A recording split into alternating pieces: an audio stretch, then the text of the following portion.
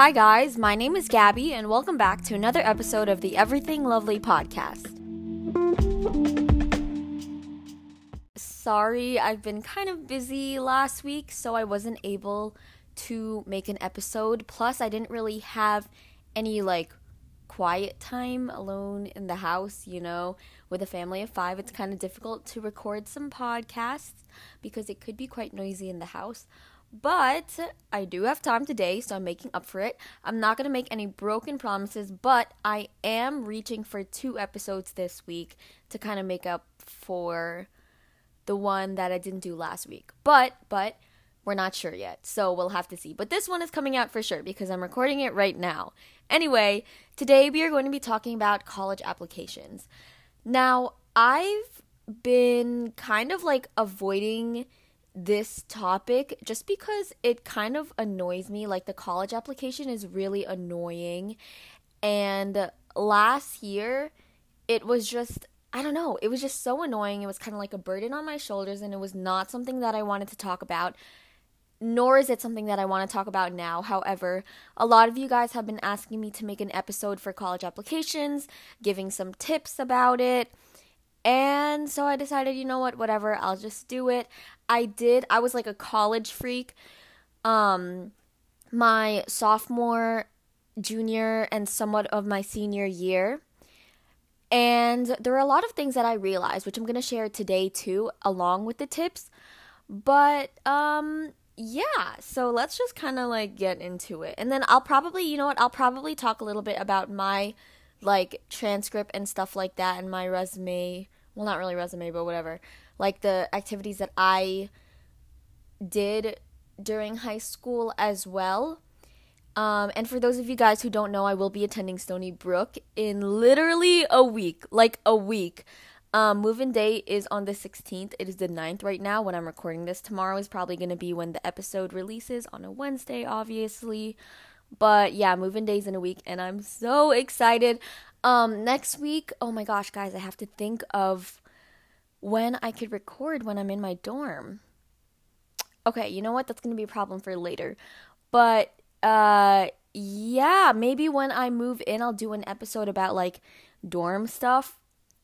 Maybe, I guess. I don't know. But, okay, I kind of, rambled a little bit and went off tangent, but okay, let's get into the college tips because that's what you guys are here for. So I just wanted to start off by saying whatever college that you get into is totally perfect, and if you decide not to go to college, that's totally great too. The college that you go to at the end of the day does not matter. If you are a person who dreams big and wants to go to an Ivy League, amazing. If you don't make it in, that's totally okay. It just wasn't for you. If you're the type of person who would rather go to a community college and save money, totally smart. It's up to you. Whatever college you get into, and if you decide to go to college or not, it's totally up to you. And I'm sure that you will make the correct decision. At the end of the day, as long as you get to your goal, it doesn't really matter how you get there. And really what matters is, again, you getting to your goal, meeting the people on the way, and your experiences. And every college has, the same education. So it's up to you to make these smart decisions, and it's up to you to determine whether or not you're going to enjoy your time in college. So without further ado, I feel like I said this 3 times. We're going to get right into it, blah, blah, blah. But we're actually going to get into it now. The first tip that I got in every video that I watch, in every podcast that I watched about getting into college when I was a college freak. Ooh, sorry if you heard that. That was me. I was talking while I was moving my hands around because that's how I talk, and I literally just brushed my entire arm into the blinds. So sorry if you heard that. But the number 1 tip that I hear in every college video, in every podcast, is to be pointy and not round. Now, whatever do I mean by that? What I mean is have a common topic that you center all of your extracurriculars, your awards, your internships, your jobs, your courses, your volunteer work. Have a certain topic that you center all of those things around. Now, it's great to be well-rounded, but it's better to be pointy. So let me give you an example, okay? If you are into medicine, you want to do as much as you can surrounding probably the STEM area or the sciences and the maths, because that's what medicine is kind of, surrounded by. So maybe you would want to join the science club, and then you would do the science and engineering fair and win awards there, okay? And then maybe you would volunteer at a hospital and do an internship with a local doctor. And your courses would be like in high school, if you can choose your courses, you would go towards like biology, physics, chemistry, psychology, calculus, the sciences and the maths. So that's what you would kind of want to center yourself around. Now, it doesn't have to necessarily coincide with your profession. If you are passionate about art, or music might be a better example. If you're passionate about music, you did music all 4 years, okay? You're in chorus and you're in orchestra. You're also good at a certain instrument, and you joined the jazz band too on your free time. Outside of school, you sing for your church. You have been in various singing competitions. You volunteer by being a piano teacher. And you have won various awards relating to music. You have performed at a certain music hall. And you've done all of these things music related. And to top it all off, your essay is somewhat about music and your passion for it. And we'll get into essays a little later. That is what I mean by pointy. It's great to be well-rounded, yes. But being pointy and having a specific passion is better. Colleges like to have students, well, look at me speaking for colleges, no, but, it's been shown that colleges prefer students who have a certain goal or aspiration. Aspiration? Was that the right word? I don't know.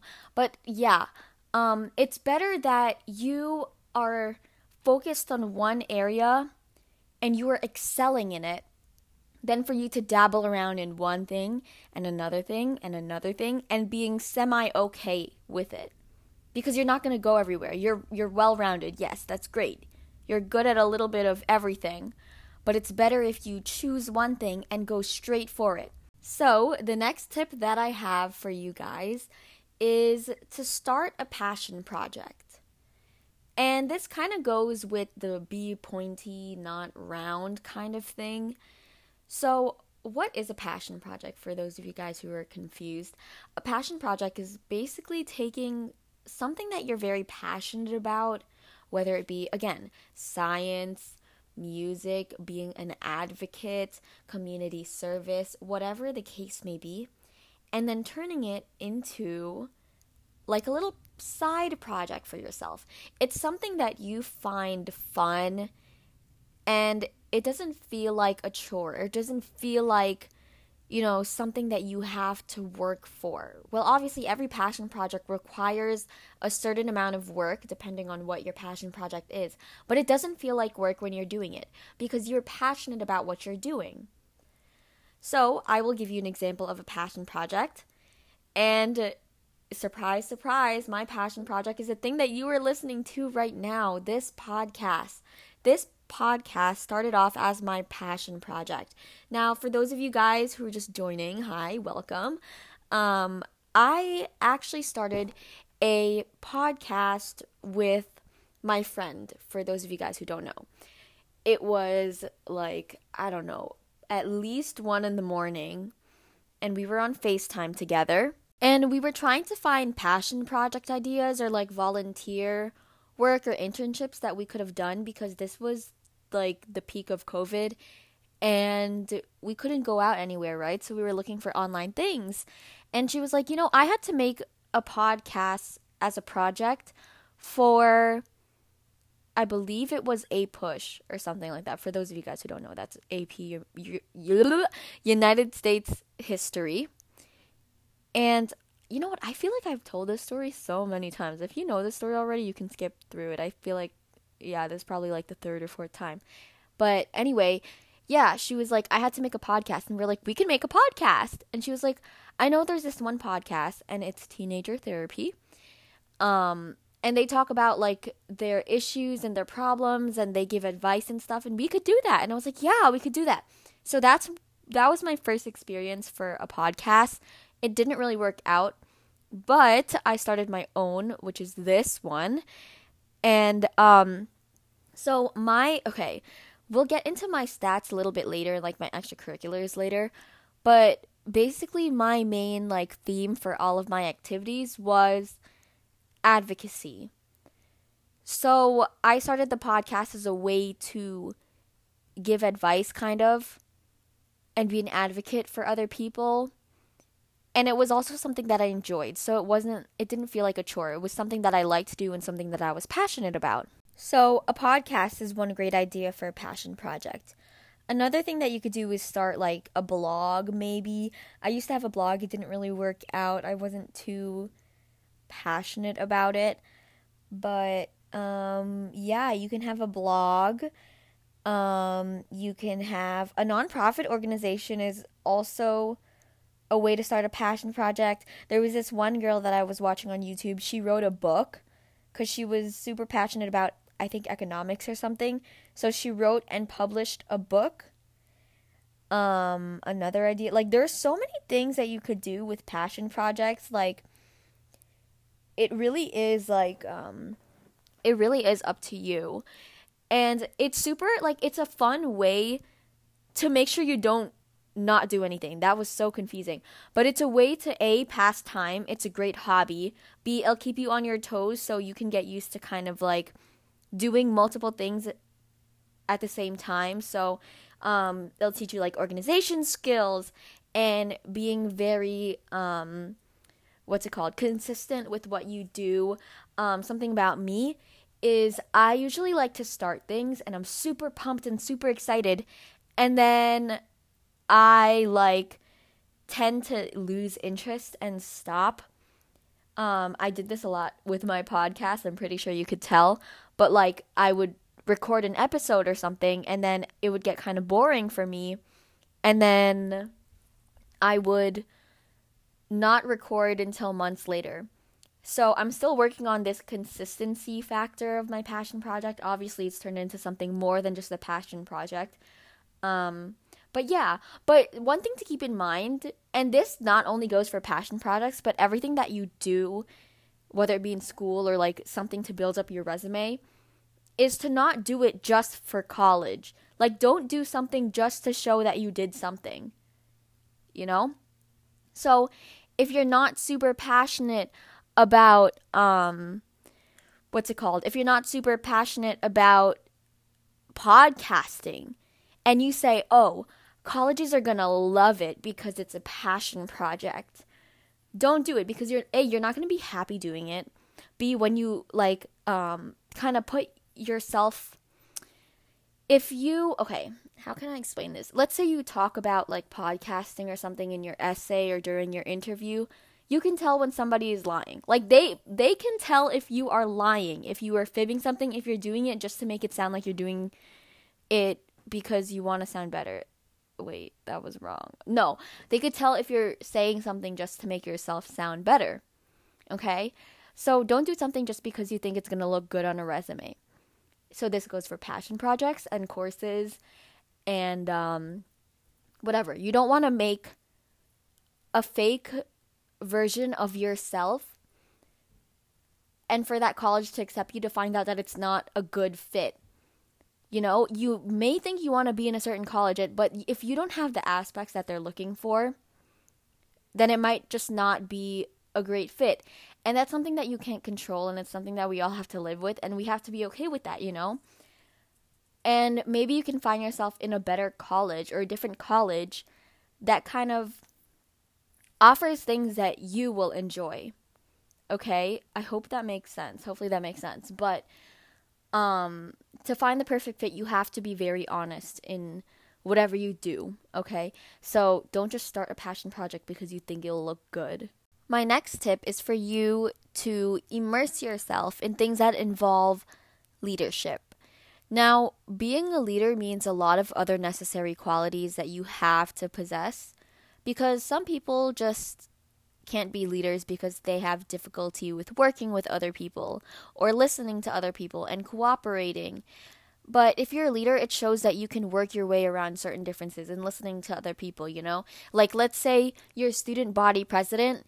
You don't want your student body president to make every single decision based on what benefits them.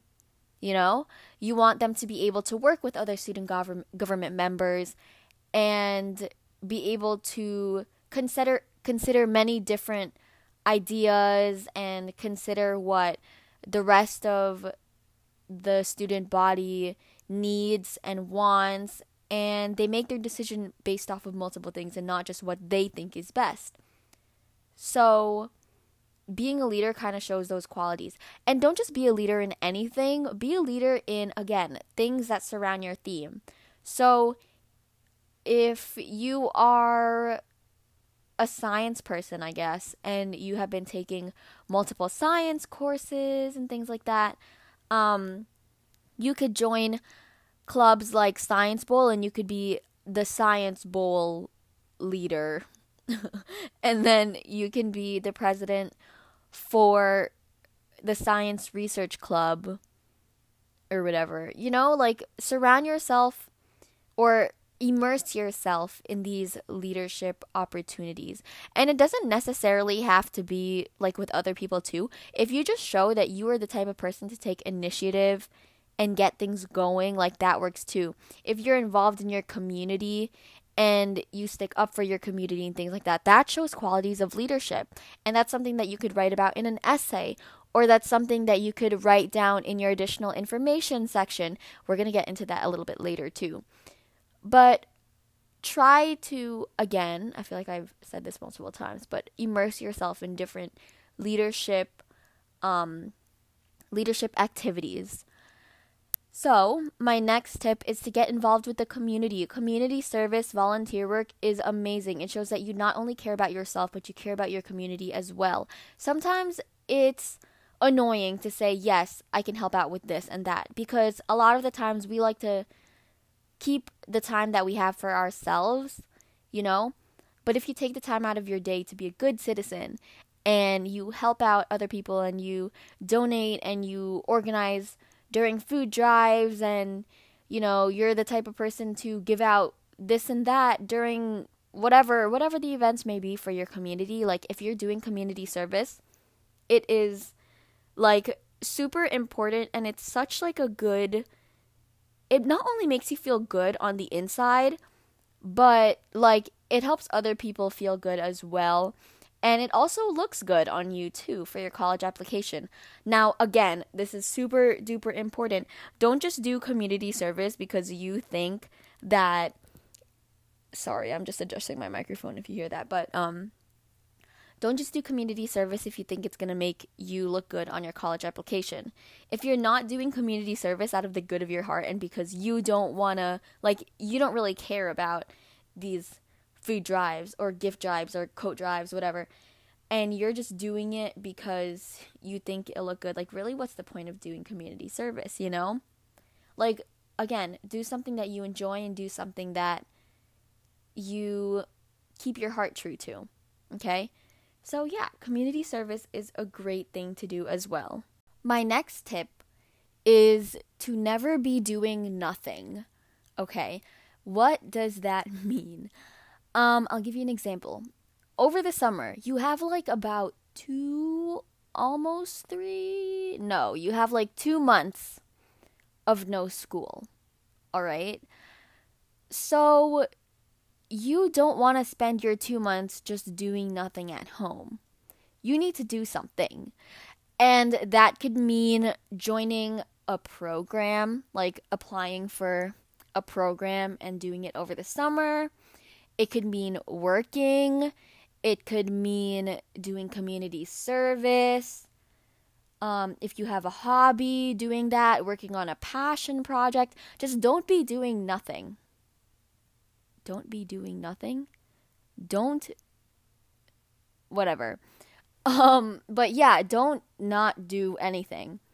There are so many different summer programs that you can do. You just have to find them. And a lot of the applications open usually in December-ish, November maybe. Actually, no, they might open a little earlier. It depends on the program, but a lot of them are due in like December, January, February, maybe even March, and they open a little bit earlier. So hop on those in the beginning of the year. Make sure that you're writing really good essays. Once you write like 1 or 2 essays, you can reuse those essays and kind of change them based on the prompt.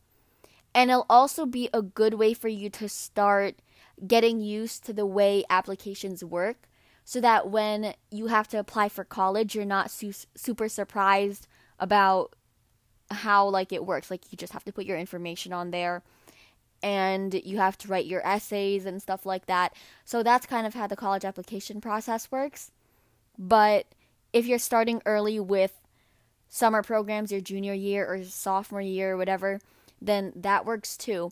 Also, some of these programs require letters of recommendation, so I would suggest that you ask for them as soon as you can, because I'm sure a lot of teachers are going to be working on other recommendations for college people. All right. So yeah, main tip: never be doing nothing. If you are working, that works too. At least you're not doing nothing. You're working, you're making money, and that is, in fact, something that you could put on your application if you want to. There, you could write an essay about it or something. You can add it in your additional information section. If you're volunteering or interning, that also works as well. So just make sure that you're doing something, you're keeping yourself occupied. Also, it's a great way to stimulate your brain, because over the summer, if you're not doing work, it's going to be difficult for you to adjust your senior year. All right? So that's something that you can add in your application, just like doing the stuff that you did over the summer, instead of, allowing your brain to basically rot before your senior year or before the next school year. So, my next tip has to do with letters of recommendations. So, you're going to need letters of recommendation. What's best is for you to ask for recommendations from teachers who have seen you improve. And it's not a great idea to get letters of recommendations from teachers from like your freshman year or your sophomore year, because you could have changed completely from that time. Now, my letters of recommendation were from one teacher who's known me since my sophomore year. And I've met her in middle school as she was looking at a project that I made for a STEM fair or a science fair, whatever. And so, yeah, I had her my sophomore year, and then I also had her for AP my junior year. So she has seen me throughout at least like 2 years. And I think like there's something about going from sophomore year to junior year. I feel like that's kind of the in-between years where you're kind of like, whoa, I actually have to focus on things that are important. I'm like in the real world kind of realization. So I think that was good too. You could also ask for recommendation letters from, there was another teacher I had my freshman year, and then I had her again for senior year for AP. And she was also my student government advisor. So she knew me kind of outside of the classroom. So she knew more of my personality. Don't ask for a recommendation from a teacher who doesn't really know you, A. And B, don't ask for a recommendation from a teacher who had you like your freshman year and that's it. Like, get somebody who has seen you improved. and they can write about that. If you're with somebody like a teacher that you're not really like close to, some teachers will actually write bad recommendations about you. And that's not something that you want to do with your recommendations. Also, choose teachers who teach the subject that is most similar to either the profession that you want to do in the future, or most similar to the theme of your application. So again, we'll stick with the science one. So if you are more of like a sciencey type of person, you would probably want an application from maybe your bio teacher and your math teacher. You don't want to get a recommendation from a chem and bio because that's kind of like the same. Well, it's not really the same, but it's like two sciences. You kind of want to branch out a little bit. Okay? So you can do that. Or if you are, let's say, like a music person, you could get a recommendation from your orchestra teacher. And you can also get a recommendation from maybe like one of your core classes teachers. So like maybe like English or something like that. I don't know. And then yeah, like just branch out. And now it doesn't exactly have to be related to whatever you're doing, but it's just like a suggestion and what I hear a lot. If you know a teacher that you've been close to and they've seen you improve and they've known you through the years and it has nothing to do with whatever you're doing, or it has nothing to do with your what's it called? Your thingy, your theme, that's totally fine too. Now, some teachers will ask you to write a recommendation and all they'll have to do is send it in. Or some teachers will allow you to read the recommendation letter that they wrote for you. But I would try to avoid that. Try not to look at the recommendations. I know. We all want to know what our teachers say about us, especially in our recommendations and especially if they're being submitted to our dream colleges. But try not to. Also, waive your right. And you're going to see like a little section on your Common App, kind of, or your Naviance, whatever you use to apply for college. And, it's going to ask you if you waive your right. So basically it's saying like, do you say that you will not read the application? So they will send it in and you will not see it, okay? But if they send it in and you don't waive your right, then you will be able to see their application. Their what's it called? No, not their application. Their letter of recommendation. And the reason why you want to waive your right is because you want to make your recommendation seem reliable. If you don't waive your right, then it's basically communicating to colleges that you read what your teacher wrote and you could have influenced what they wrote. So let's say they wrote something that you're not exactly happy with, then you could basically tell them, hey, I don't like this, can you change it? So it's not their true letter of recommendation. And colleges, it's better to just waive your right and not read the letter of recommendation. Also, you don't have to get recommendations just from teachers. So you could get letters of recommendations from your principal, I think your guidance counselor has to do one regardless, but your principal, your assistant principal, your sports coach, your piano teacher, you could do it from the community center person.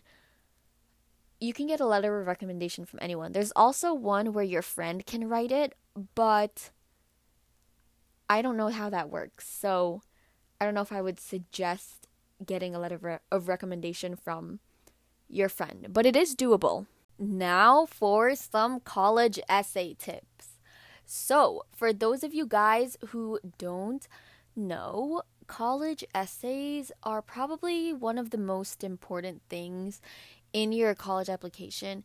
And not gonna lie, it's so much more important than your GPA or your like SAT scores or ACT scores. Not that those aren't important, but it kind of shows the character that you are. Now, it's easy for somebody to be the valedictorian of the high school. It's easy for you to get a 4.0 GPA. It's easy for people to do all of these activities. But your essays and your extracurricular activities are probably like super duper important, as well as your interview. Well, not really your interview actually, but more of like your college essay, because it shows the type of person that you are, your personality. Like, you can be super smart and have an amazing GPA, but you could be a robot. And what do I mean by robot? Like, you could be emotionless, you could be like, I don't know, like a complete meanie. It's so much better. Like, colleges would rather have a student who has a personality and is passionate about a certain issue and, you know, is more pointy instead of round than a student who has straight A's, because it's easy to find a student with straight A's. And also, it kind of depends on your teacher as well. Like, your teachers could literally give you like straight A's. They don't know how the grading systems at your school works. So, yeah, it doesn't exactly like matter. Plus, it also depends on the students in your school. If you don't get amazing grades, but nobody at your school gets amazing grades, then it might not be the fault of the students. It could be the fault of the teachers. They could just be bad teachers. So, you know, grades could be, they can, you know, change. They're kind of relative. Like, you can't really compare those, but what you can compare is more like how involved you are in school and like what you write in your college essay. So I feel like I could go on and on about college essays because there's just so many different tips. You could also watch them on YouTube if you'd like. I'm just gonna go into like some of the more important things and kind of break it down. Well, not like totally break it down to the point where it's like an hour more, but I'm gonna break it down a tad for you guys and give you the most important tips, as I said again, so that it's not like super long. But yeah, there's so many different YouTube videos and even TikToks that you can find that can help you write college essays. And so one tip about writing college essays is make it yourself. You know, like, 15 minutes is all the time that a college admissions officer takes to look at one's application. You have to wow them in your application. And this goes for not only your essays, but like your extracurriculars and everything else as well. Okay? So if you have 15 minutes, your essay has to be memorable. They are reading like hundreds of essays a day. It's so easy to just be like, yeah, this one is like the other one, you know? And yeah, it's kind of annoying because one admissions officer might take a certain essay in a way that's like moving to them, and then another could read the exact same essay and it's like nothing special. That's just how it's going to be. But you want to make sure that your essay is like good for you. Like, you are proud of your essay. It's something that you want to talk about. It kind of shows who you are as a person. And then also kind of yeah, you just want to show the admissions officer who you are as a person in this essay. And you also don't want to be like too cliche. Like, a lot of people write essays about like how they overcame something, or they'll be like, I used to be super shy and then I came out of my shell. Or it'll be like I'm trying to think, like, we went to I was at a soccer tournament and we thought we were losing, and then at the end of the day we won, and that taught me sportsmanship. Like, those are cliche essays. Make it about you. It doesn't have to be you bragging about your accomplishments. That's not the time, and that's not, well, the place in your application to brag about your accomplishments. You could stick a few of them in there, and like kind of bring it up. Like, if you're a music person, you could talk about music, I guess, or whatever, if you want to, and then stick a few of your accomplishments in there. But don't be like, I did this and I did that and I did whatever. Okay, you write about how it changed you as a person or something like that. And then also you want to show, not tell. And that's something that I hear a lot too. This is another tip, guys, by the way. But show, not tell. Don't just be like, music changed my life. Say something like, well, don't say exactly this and don't take this idea because, like, be yourself. But like, I could speak in from a standpoint where I understand how music changed my life, okay? So you could be like, from the second I heard the sound of the piano, my fingers felt as though they had been made. This is harder than I thought. Okay, let's start over. Instead of saying, music changed my life, say something like, from the second my hand touched the cold keys of the piano, my fingers started moving as if they had naturally been born to move in a way. Okay, you know what? This is just not working, but you know what I mean. I'm showing how I'm really into the moment. I'm showing how my fingers felt like they were born to play the piano. Okay? I could be like, the notes in the air filled my heart with a warmth and a comfort that cannot be felt by anything, that I cannot feel without anything else. You know what I mean? So try to show and not tell. And that kind of gives it more of like a personal feel too. Because we can all experience one thing. It's kind of like a book, right? You read a book, but you could read the same book as everybody, but you have a different picture in your mind. Okay? And that's what's so beautiful about books and stuff that you're reading, okay? Your essay is like a book. You want to create a picture in the reader's head. If you're just going to say, music changed my life, well, what do you mean? Be specific. That's so broad. That's not specific to you. I could say music changed my life. Like that story, that essay could easily be applied to me. How does it apply to you? You have to paint the picture in my head. I don't want, like, don't leave too much room for imagination. You know what I mean? Like, be specific. That is another tip, by the way. Don't be so broad. Don't be so general.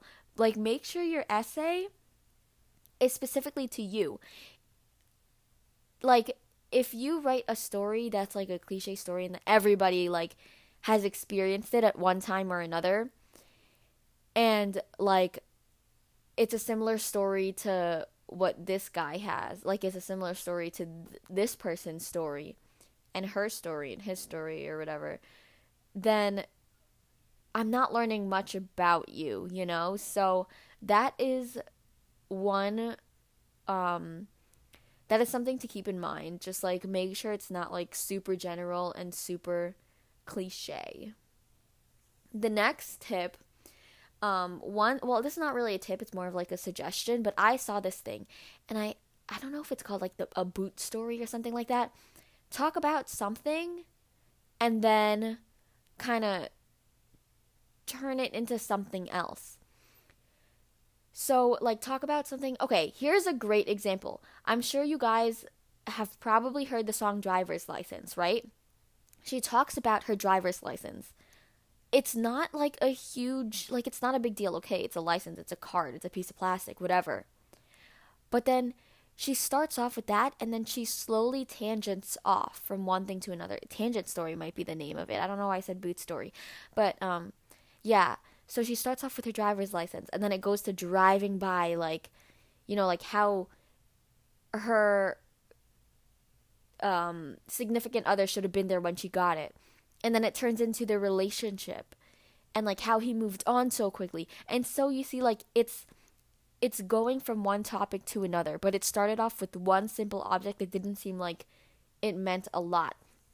That's another way to put, like, give an admissions officer, like, a peek inside your mind and your life, and to know you, like, personally, So that could be a tip if you want to do that too. Also, Another tip is to start off your essay with a hook. And again, it's just like reading a book or watching a movie. If you're watching a movie and the beginning is boring, I don't care how great the middle is or the end of the movie is. If the beginning is boring, I do not want to watch that movie. If I'm reading a book, right, that's like, I don't know, it has like a really horrible or dry, boring beginning, I will probably put that book down. Or maybe I'll read a little bit into it, but like it's not going anywhere, so I'm going to put it down anyways. So start off with a hook, get your reader interested and be like, "Oh, that's interesting. I want to know more. I want to read more." So, ways that some people have done this apparently is by writing like dialogue or starting right into the thing. Like usually when you write things, we're so programmed and like we're taught to kind of build up when we're writing essays or research papers. We're taught to, yes, have like a leading statement or whatever in a hook, but then like you have to give background information and then go into it little by little and then provide like evidence or whatever. Like that's like a normal like essay, whatever. It's like building up. Start right at the climax or something like that, or have like a little bit of a build up. Like start in an interesting way that will hook your readers, or at least readers, I'm saying as if like you're writing a book, but like hook your admissions officer into wanting to know more. Because that is, one way to make your essay more memorable. Again, remember, 15 minutes for your entire application. They are skimming through your essay. And they are reading hundreds. Like, you have to stand out. Another big thing is talk normally. Like, don't use super huge, like, gigantic words. If you are not the type of person to use gigantic words in your everyday speaking, don't put it in your essay because that's not you. Most of the time, people can tell if you're just searching up synonyms for this, and then you'll just choose the biggest word and just like plugging it in there, So make sure that it's you, it's authentic, it's how you would talk. And, obviously don't put like slang words in there. Like, don't be like too crazy about it and be like, yo, no cap, whatever. But like, don't add like crazy slang words either. Like, keep it professional. Another tip is to make sure you check your grammar. One typo might probably be okay, but if your entire essay is riddled with typos and stuff like that, it's going to give the impression that you didn't really care. So if somebody gives me, like, if I'm like, hey, do you mind like doing this for me? And they do like a sloppy job of doing it, then you could tell that this person did not really care about what you asked them to do. So if you are handing in an essay with a lot of grammatical errors, spelling errors, and it's not like one or two that you could have possibly like missed, it's like the entire essay has them, then it's gonna look like you didn't care, and the admissions officer is gonna be like, well, this person definitely, doesn't really care. They didn't really put that much work into their essays, so we can give it to another person who put a little bit more work into applying. Another tip is to make sure your essay is about you. It's very, okay, there have been many successful essays where people write about like their grandma or their mom or something to that sort. But it's kind of difficult because like your mom is not applying to the college, you are. So it has to be about you. The main thing has to be about you. The people in your essay could be like side characters, but it has to be about you. So be careful about like who you're writing about. And I'm trying to think if there are any other tips that I could think of. I should have actually written them down, but I can't think. Oh, another one. Make sure your essay is full of meat. What do I mean by that? That's kind of confusing. Don't write fluff. Like, don't write words just to fill up the the word count. Make sure everything that you say and write has a purpose. Don't just write it just to write it. If you see that it's like, I don't know, they're just like filler sentences that mean nothing, or it has the same meaning as the sentence previously, or like before it or after it, whatever, feel free to take it out. You know, it's not, it's not, um, it's not necessary to keep as many words or like reach the word limit if it's not like something important in your essay. And my last tip, because I can't think of anything else, is to have maybe like one or two people that you trust to read your essay and to let you know what they think about your essay. Now, obviously, don't take anything to heart. If you're happy with the way it is, then you don't have to change anything. You can listen to the suggestions, but don't let them determine what you write in your essay. It's just kind of like seeing how they perceived your essay, kind of. Now, obviously, don't base everything off of that, but it's nice to hear some input outside of your own brain. So, yeah. So that's pretty much it for college essays. If I do think of anything else, and this goes for like, I feel like I say this goes for a lot, but this goes for a lot of things. If I think of anything, I will probably like post it on the Instagram. By the way, little self promo here.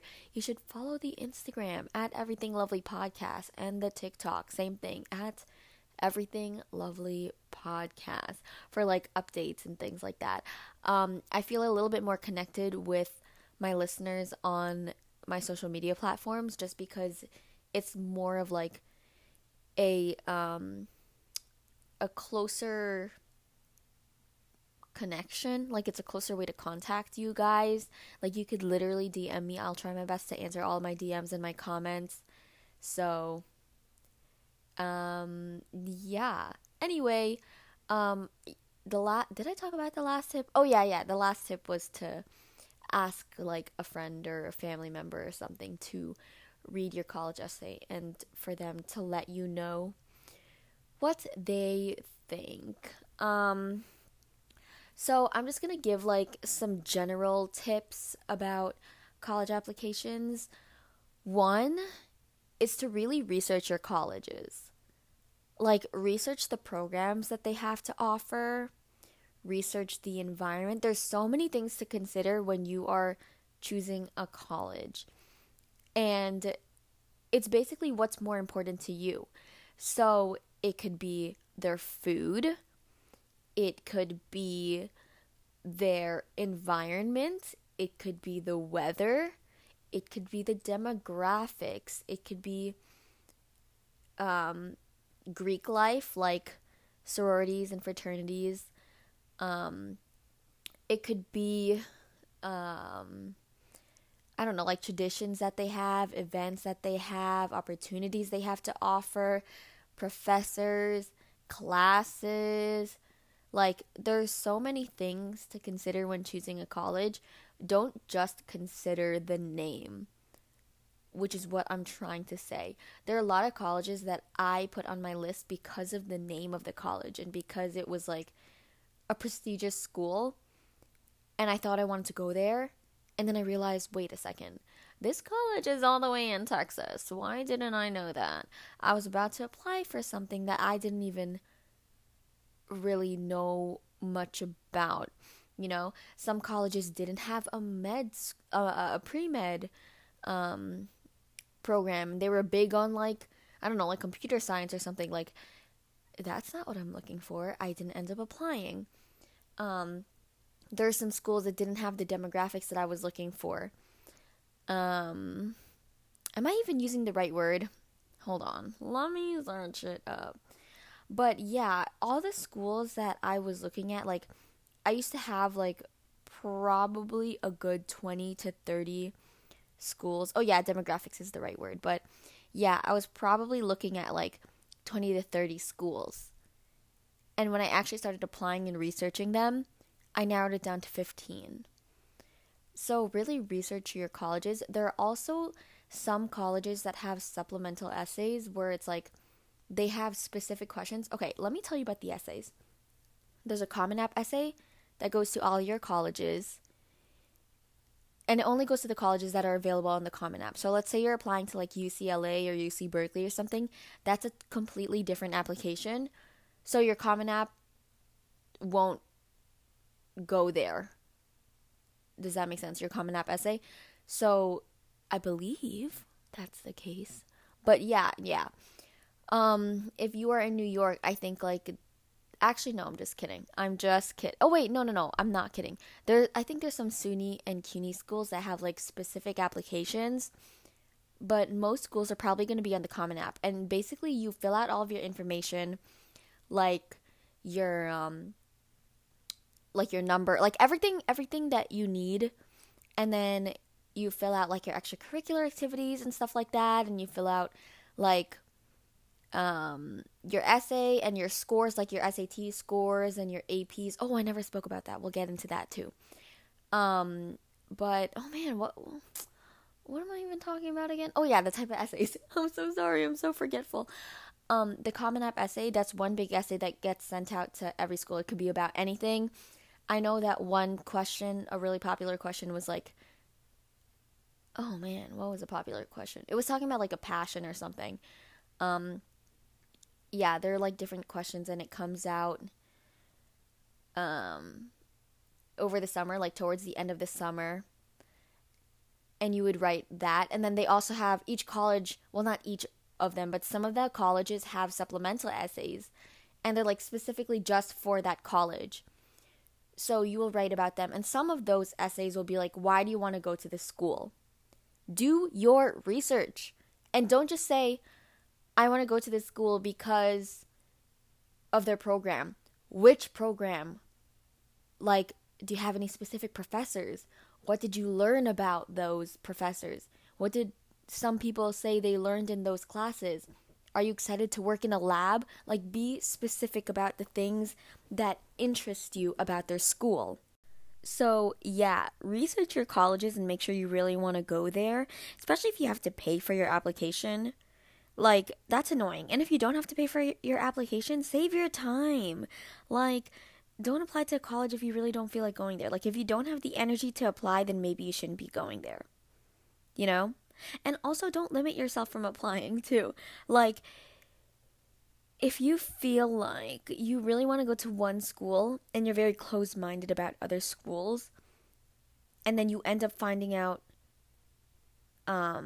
that you didn't want to go to that school and you don't, like you didn't give yourself options, like you're going to be suffering at the end of the day. So be open-minded about the colleges that you choose to apply to as well. But then also be careful, okay? It doesn't hurt to apply, but don't apply to schools that you don't want to go to because it's a waste of your time. So yeah, research your colleges. And then since we were talking about supplemental essays, if they're optional essays, just do them. Literally, it's just they're asking to learn more about you.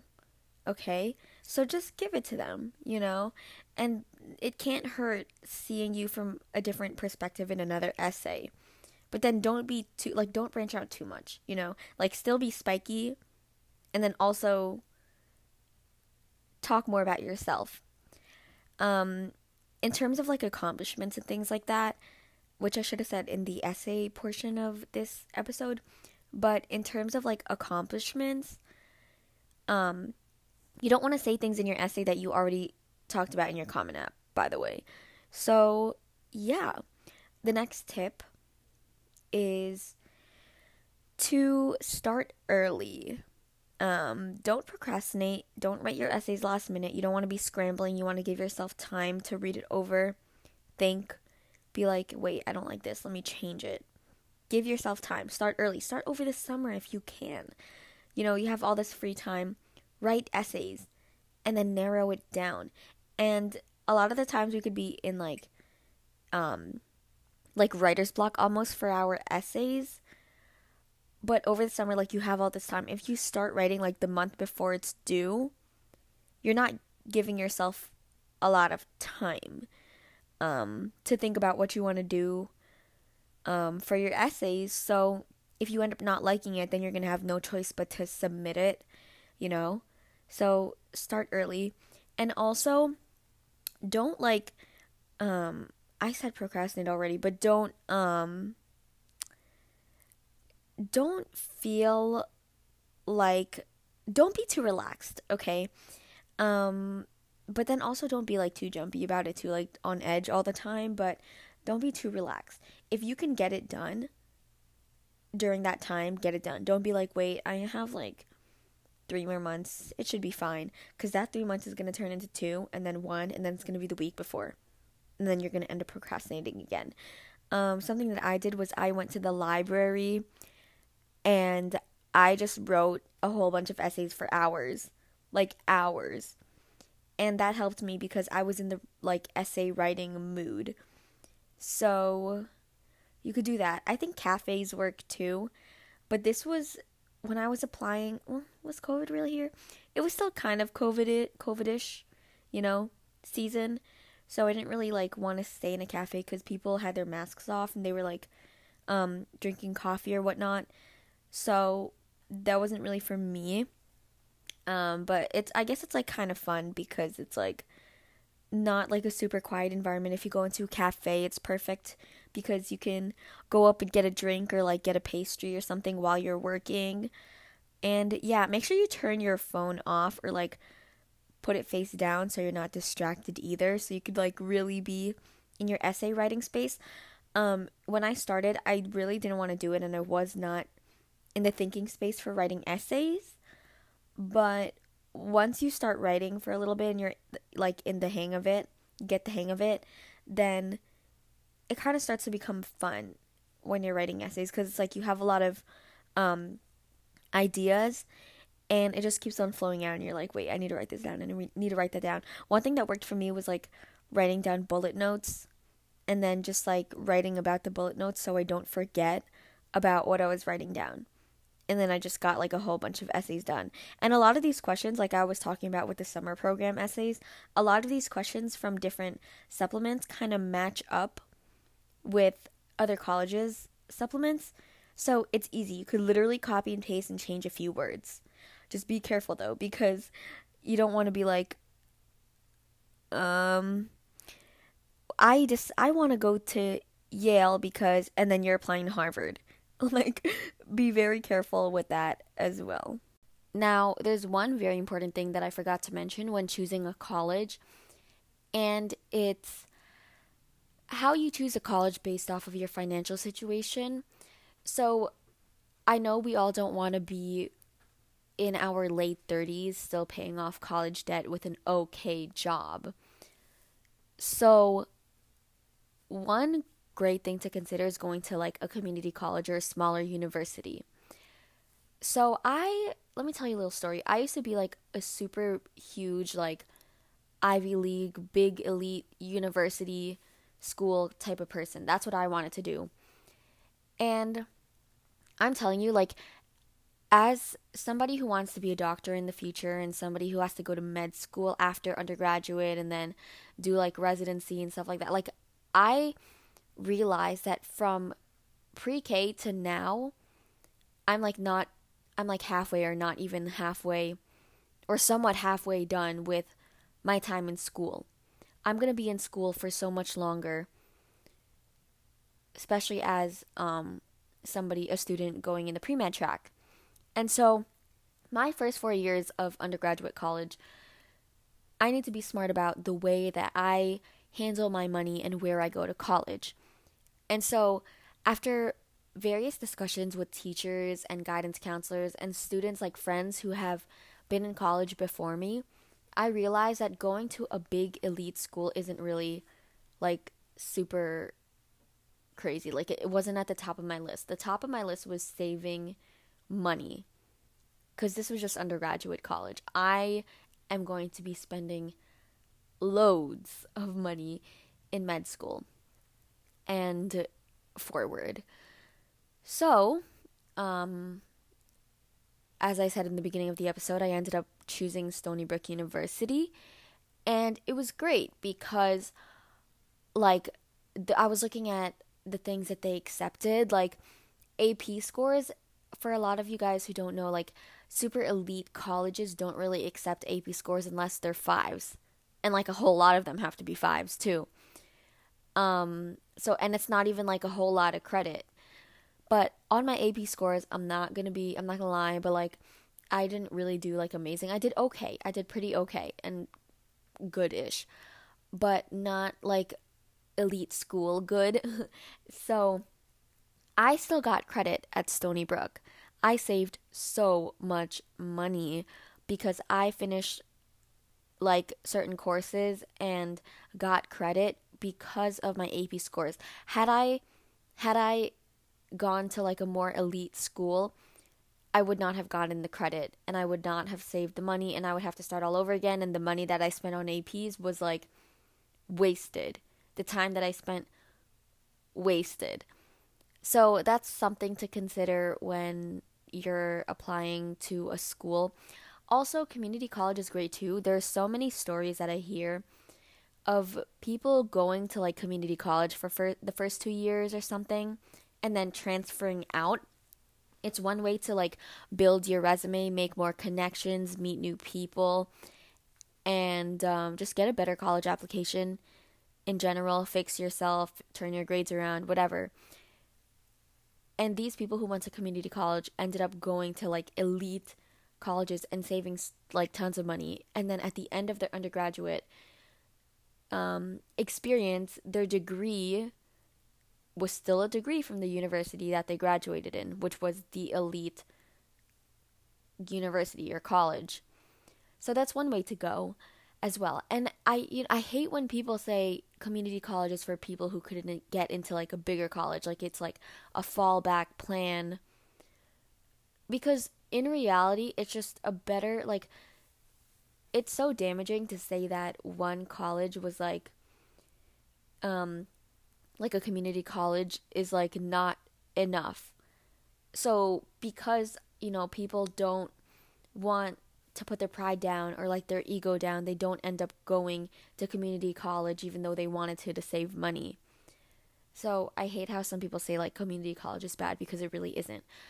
But there's so many things to consider, like so many good things and bad things about going to a smaller university versus an elite school.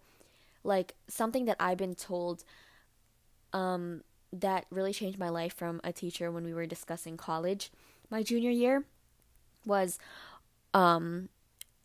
you could be a small fish in a big pond, which would be like you being in an elite university, or you could be a big fish in a small pond, and that would be you going to like a pretty good college and excelling and doing amazing and standing out and being the star. These smaller colleges want you, and they might be able to even give you maybe more financial aid or something because you're deciding to go to their smaller college as well. So it's a win-win situation. But really, at the end of the day, like, there's so many good things that you can get from going to an elite university as well. So you have to list out the pros and cons of going to a bigger university or a smaller university, or even a community college, or even considering whether or not college is for you. College is not for everybody. If you are the type of person who thinks that you will not benefit from college, it's just extra debt, then you don't have to go to college. You could go straight to working right after high school.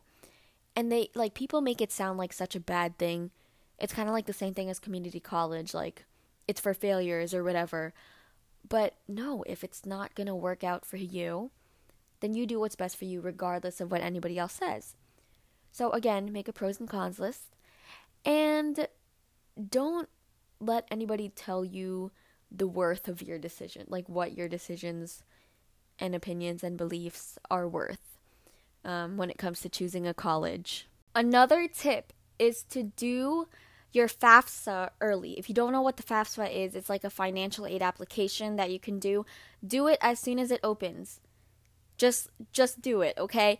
Fill out scholarship application and things like that. You can find so many on like niche.com, Bold, on scholarships.com. Find scholarships that are available in your area, because sometimes if you fill out scholarship applications from like bigger organizations, it's kind of difficult because there's so many people applying. But if you apply to smaller scholarships in your neighborhood, in your community, it might be a little easier because less people are applying to those, so you have a better chance of doing that. But it doesn't hurt to write some essays or fill out some no essay applications for scholarships as well.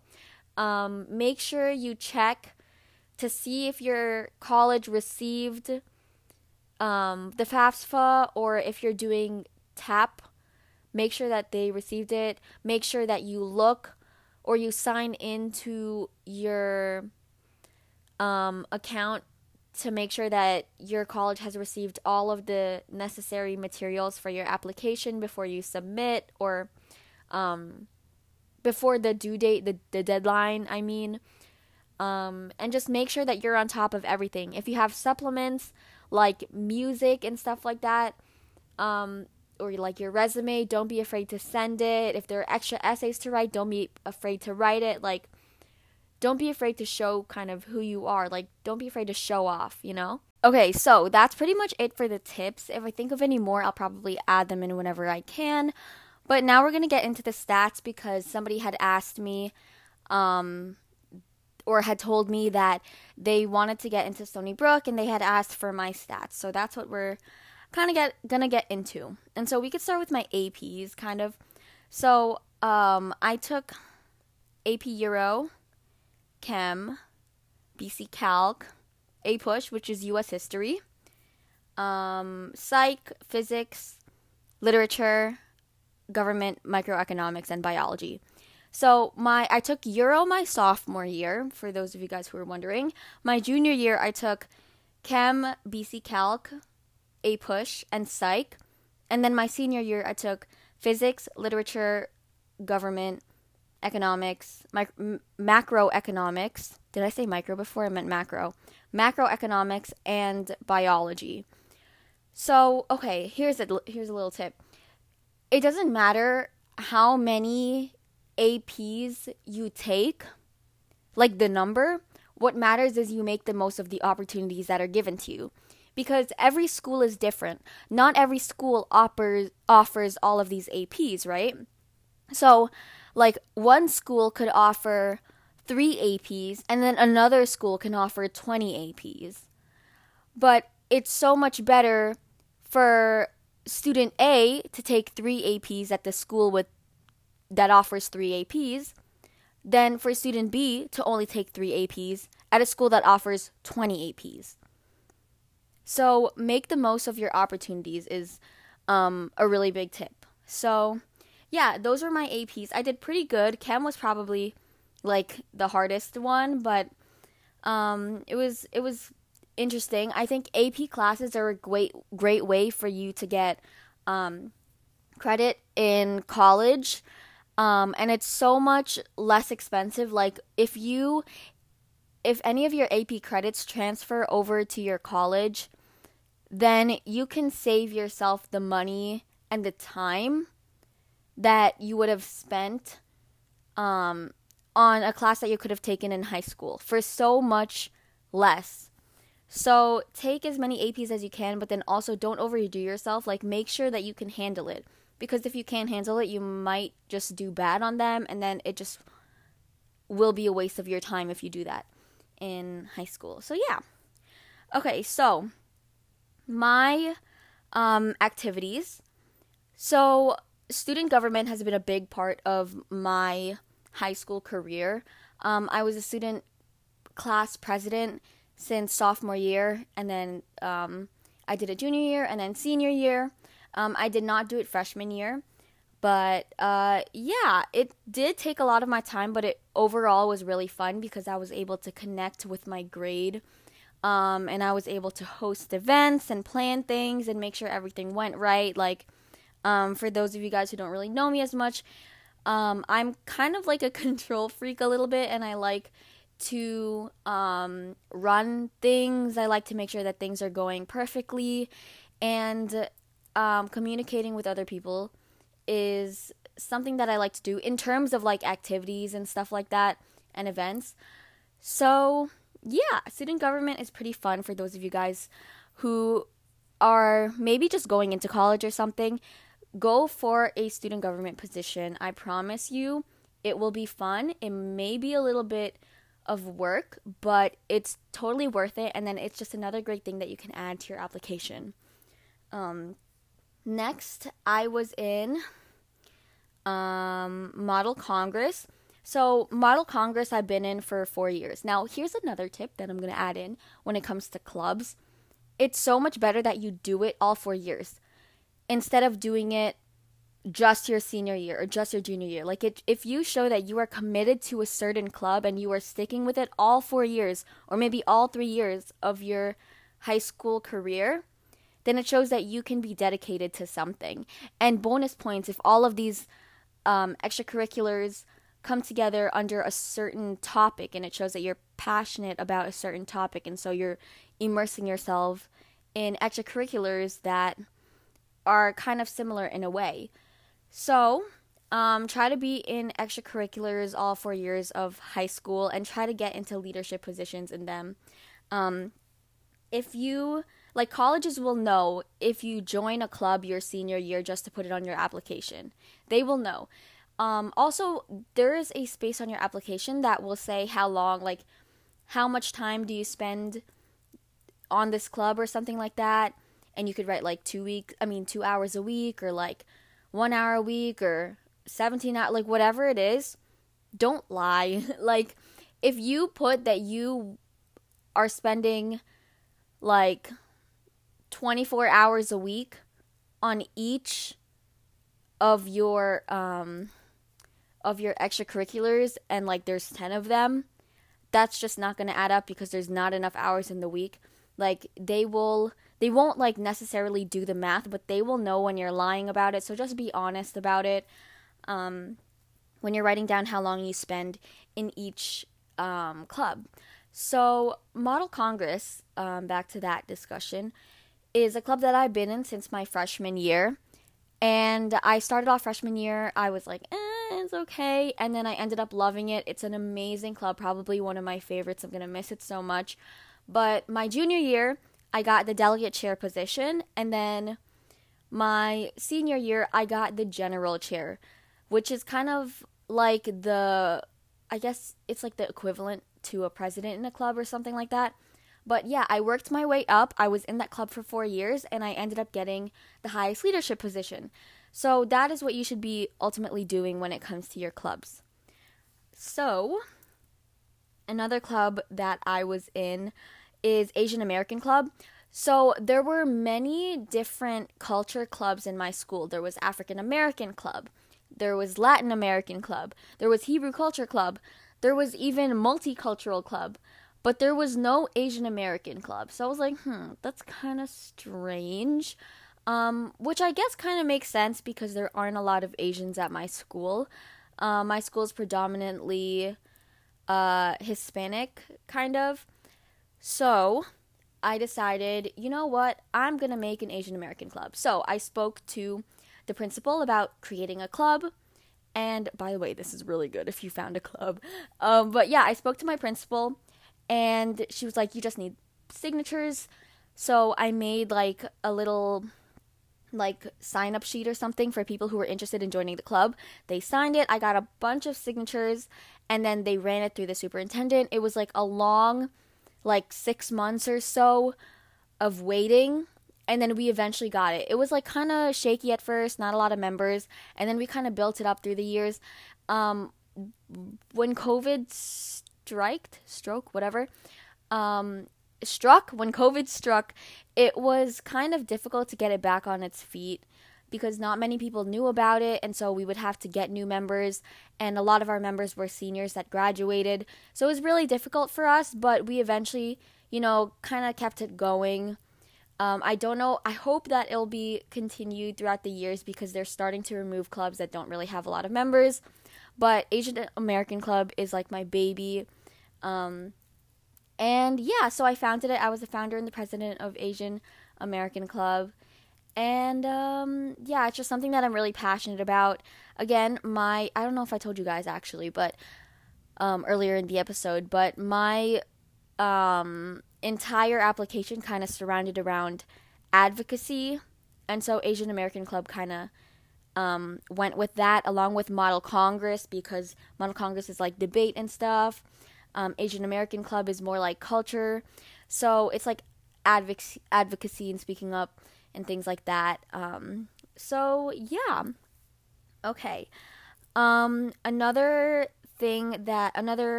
club that I was in, or you know what, we'll just call it like sport, was volleyball. So I did volleyball all 4 years of high school. And I started off on JV, and then sophomore year I was in JV, and then junior year I was on varsity as a captain, and then senior year I was also on varsity as a captain.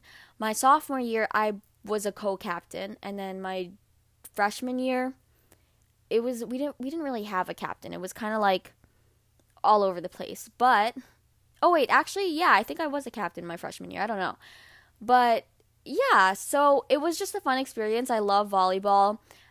It's a great way to immerse myself in like sports and physical activity, and then also getting to meet teammates, or like I already knew them, so getting to know them more and creating a bond, creating trust between us, because you know you kind of need that to play a sport. And we worked on like cooperation and like helping each other out and coordination. And yeah, I think a sport is a great way also to spend your extracurriculars, or like to do your extracurriculars. So join a sport, definitely. Volleyball is the one that I've been in the most. Badminton, I love badminton, but I haven't really been like present. My senior year, I didn't really do it as much because I had sprained my knee. If you listen to previously and currently, the update of my life after I took like a 6-month break, I spoke about it a little bit on my skiing incident. But yeah, that kind of prohibited me from playing badminton my senior year. And junior year, I kind of was not there either because I was in online school. So I didn't put badminton on my application because I was kind of flaky during my 4 years. But I definitely put volleyball on there. Okay. Another thing that I did was I was a cohort chapter head for the Believe Leadership chapter at my school. So I saw that I did this with Olympian Sarah Wells, the Canadian Olympian, and she was so nice. She has an organization called Believe Leadership Initiative, and basically they help students all over Canada and in some places around the world start passion projects. So since this was like the peak of online learning, I was like, hey, this is a great time to kind of get involved with new things. And I ended up starting a cohort chapter at my school. And so I applied, and they were like, yeah, sure, here you go. Here's the manual. Here are the instructions. This is how you lead the stuff or whatever. And I was like, okay, great. So I ended up hosting Zoom meetings at my school, and we all joined. Some people joined, and they created their own passion projects. And we did this for, I believe, 8 weeks. And then we ended up having like an inspiration fair, obviously online. And we presented our passion projects that we had to show. And each of these passion projects coincided with each person's passions, obviously. So we had one person who was really into astrology, and she did something with astrology and I believe politics, which is something that she's also into, which is really cool. She made a website.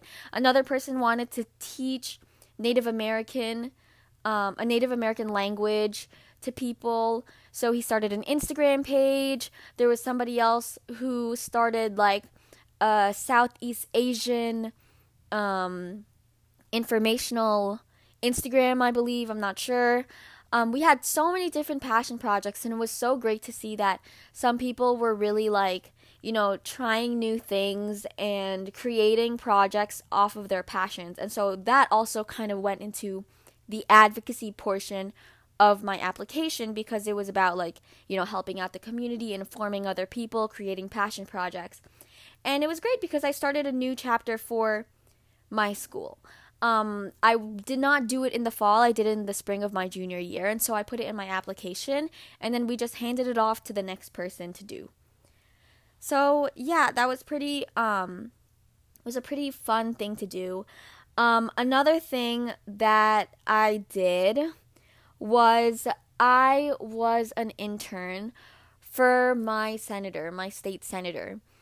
And so I was like calling people in the community and helping to schedule COVID vaccinations. I did that for like a month or two. And then for the summer session, I helped some people and called some people about their working benefits and stuff like that. So that was kind of nerve-wracking at first, because it's kind of difficult for me to talk to people that I don't know. That's why student government is more of my thing, because I can easily speak to people in my class and students that I know. I'm better with speaking to people my age, but when it comes to speaking to people older than me, it gets kind of scary. So doing this kind of exposed me to that and kind of helped me to open up to, well, not really open up, but I was able to learn how to communicate with other people in a very professional way. And at the same time, I was helping them and helping out the community. So again, that all just ties into the whole advocacy portion of my application. Now, I'm trying to see. I'm looking at a list. Oh, I know. This was also kind of during COVID. I had started a club, the Youth Advocates Club. And so we just met up. It wasn't really an official club, but I still put it on my application because it was pretty important to me. We met up every week or so, and we discussed current events happening in our community. And so we kind of informed each other. Now, me personally, I wasn't really aware of certain things until COVID and the whole Black Lives Matter movement began. And so I was like, wow, why am I not paying attention to the news? Why am I not reading about what's going on in the world? Like, I have to be informed. And so after I kind of got into that and kind of became more of like, an outspoken person about my beliefs, and I started to learn more and informing myself about things that were happening, I decided this would be a great way, or starting the Youth Advocates Club would be a great way to kind of inform other people as well. Now, obviously, there were so many more people who were more involved in like politics and things like that, and were so much more informed.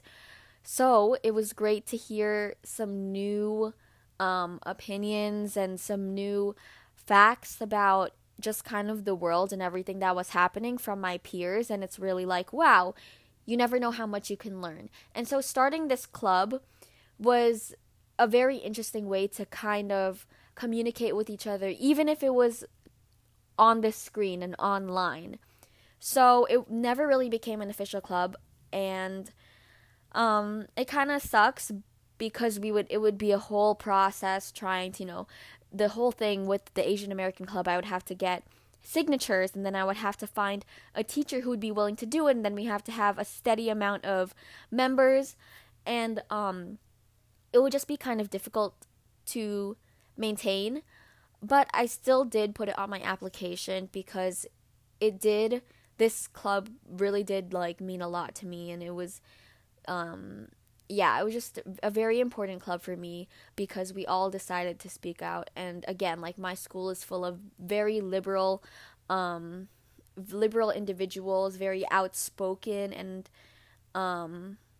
intelligent individuals. So it was nice to hear everybody's the way that everybody interpreted certain things and their beliefs and opinions, and also hearing the facts from them as well. I was also in a few other clubs that I didn't put on my application as well. So there was like FHA that I did for like a year, and that was kind of like a cooking, home and careers kind of class. Um, I did the yearbook club, which is just for your senior year. I did National Honor Society, which is just for your senior year too, and the Mental Pablum, which is basically like the newspaper for the school. And I'm trying to think, what else did I do through the years? I used to be in orchestra, right? But then I kind of had to drop it my junior year, or like the middle of my junior year, because I wanted to take two sciences instead of orchestra. Actually, you know what? I took AP Physics. Psychology. So I don't know if that's really considered a science, but whatever. So I used to be in orchestra, and I used to be part of the honor string ensemble, and the what is it called? There was like a string committee kind of thing that we made decisions for everybody. It wasn't Triam, but yeah. And then I ended up having to leave because of that. And I used to be in jazz band as well, but I didn't really like it. And so basically, like, these are like kind of the clubs that I participated in and didn't report on my application. But that kind of goes to show, like, when you're in high school, have fun exploring as well. Like, try to figure out which clubs are for you, which ones you enjoy, which ones you don't. I did debate for like a meeting or two, and I ended up not liking it.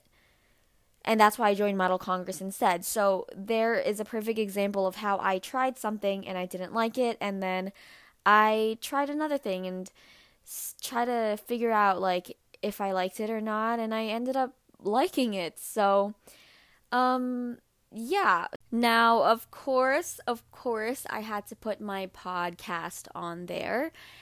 And yeah, I put my podcast on there because it was my passion project and something that I love to do.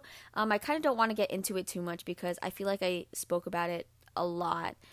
But yeah, I'm trying to think. I actually don't have the stuff right in front of me. The things that I put in my application right in front of me. But I do have my LinkedIn. So I'm looking at it right now. Of the activities that I did. Now, also, in terms of like volunteer work, I was a math tutor at my school. Well, it was more of like a math mentors program, and so I helped mentoring other students in math for Algebra 1, Geometry, Trig, and Pre-Calc. And then I also volunteered in my church, like I sing songs and I play the guitar and violin, sometimes the piano.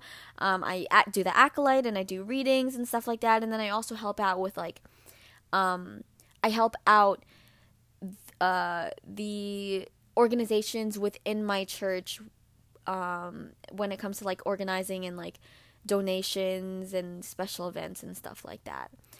So yeah. Now, there's also a place where you can put your awards.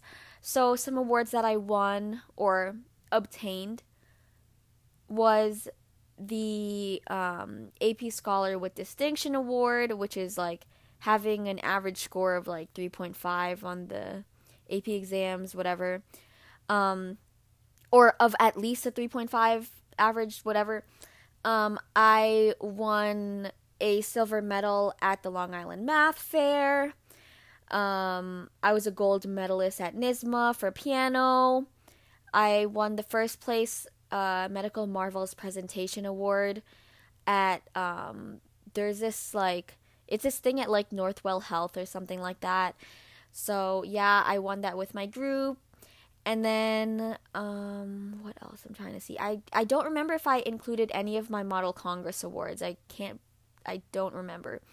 But yeah, if you got into a summer program that is very prestigious, and I don't know if I said this before, but if you got into one, but you didn't do it because maybe like you couldn't afford it, or maybe you just weren't interested anymore, or whatever, just getting in alone is like a huge accomplishment. especially if like the acceptance rate is like 5% or something. So if you got in, you could even put that in your additional information section, or even like on your award section if you would like. So you can do that as well. I never spoke about my GPA. So my GPA was like, it was, oh man, what was it? Okay, my GPA was 100.78. So we didn't do rankings at my school, but I did end up becoming the valedictorian. I actually did not expect it, but I'm very thankful that I did become the valedictorian. So yeah, but do remember that like your GPA it's not like a huge deal. Like it's not a big deal. It's more of your personality again, and the activities that you do and how much you participate in school. So I'm trying to see if there's anything else. What else? Oh, I can talk a little bit about my essays. So my essays, oh man, I don't even remember what I wrote. Well, I kind of wrote more about like my passion. I wrote about my podcast and my Common App essay, and spoke a little bit about my culture and tied it in with advocacy and stuff like that. And then I spoke about like Asian American Club in some of my essays. So each essay kind of had to do with advocacy a little bit, and then it kind of gave a little bit of an inside look on my personality as well. So that's what I tried to do when it came to writing my essays. But then again, I'm telling you guys, start your essays early. Start it early. Start it over the summer if you can. It's August. Start it now if you're the class of 2023. But yeah. So I can't think of anything else to talk about. So I think I'm gonna wrap it up here. If you have any questions, again, feel free to reach out at Everything Lovely Podcast on Instagram, on TikTok. I will try my best to respond. I'll post it on my story. If you want any updates, you can go follow those pages. Let me know what you think. And yeah, I hope you guys enjoyed today's episode. I hope that these tips were helpful. What's it called? It was very difficult for me to do my application because it was kind of scary at first and overwhelming, but I'm sure you'll do just great. And remember, whatever college you get into is amazing as well. So I hope you guys enjoyed, and I hope you guys tune into the next episode. Bye, guys.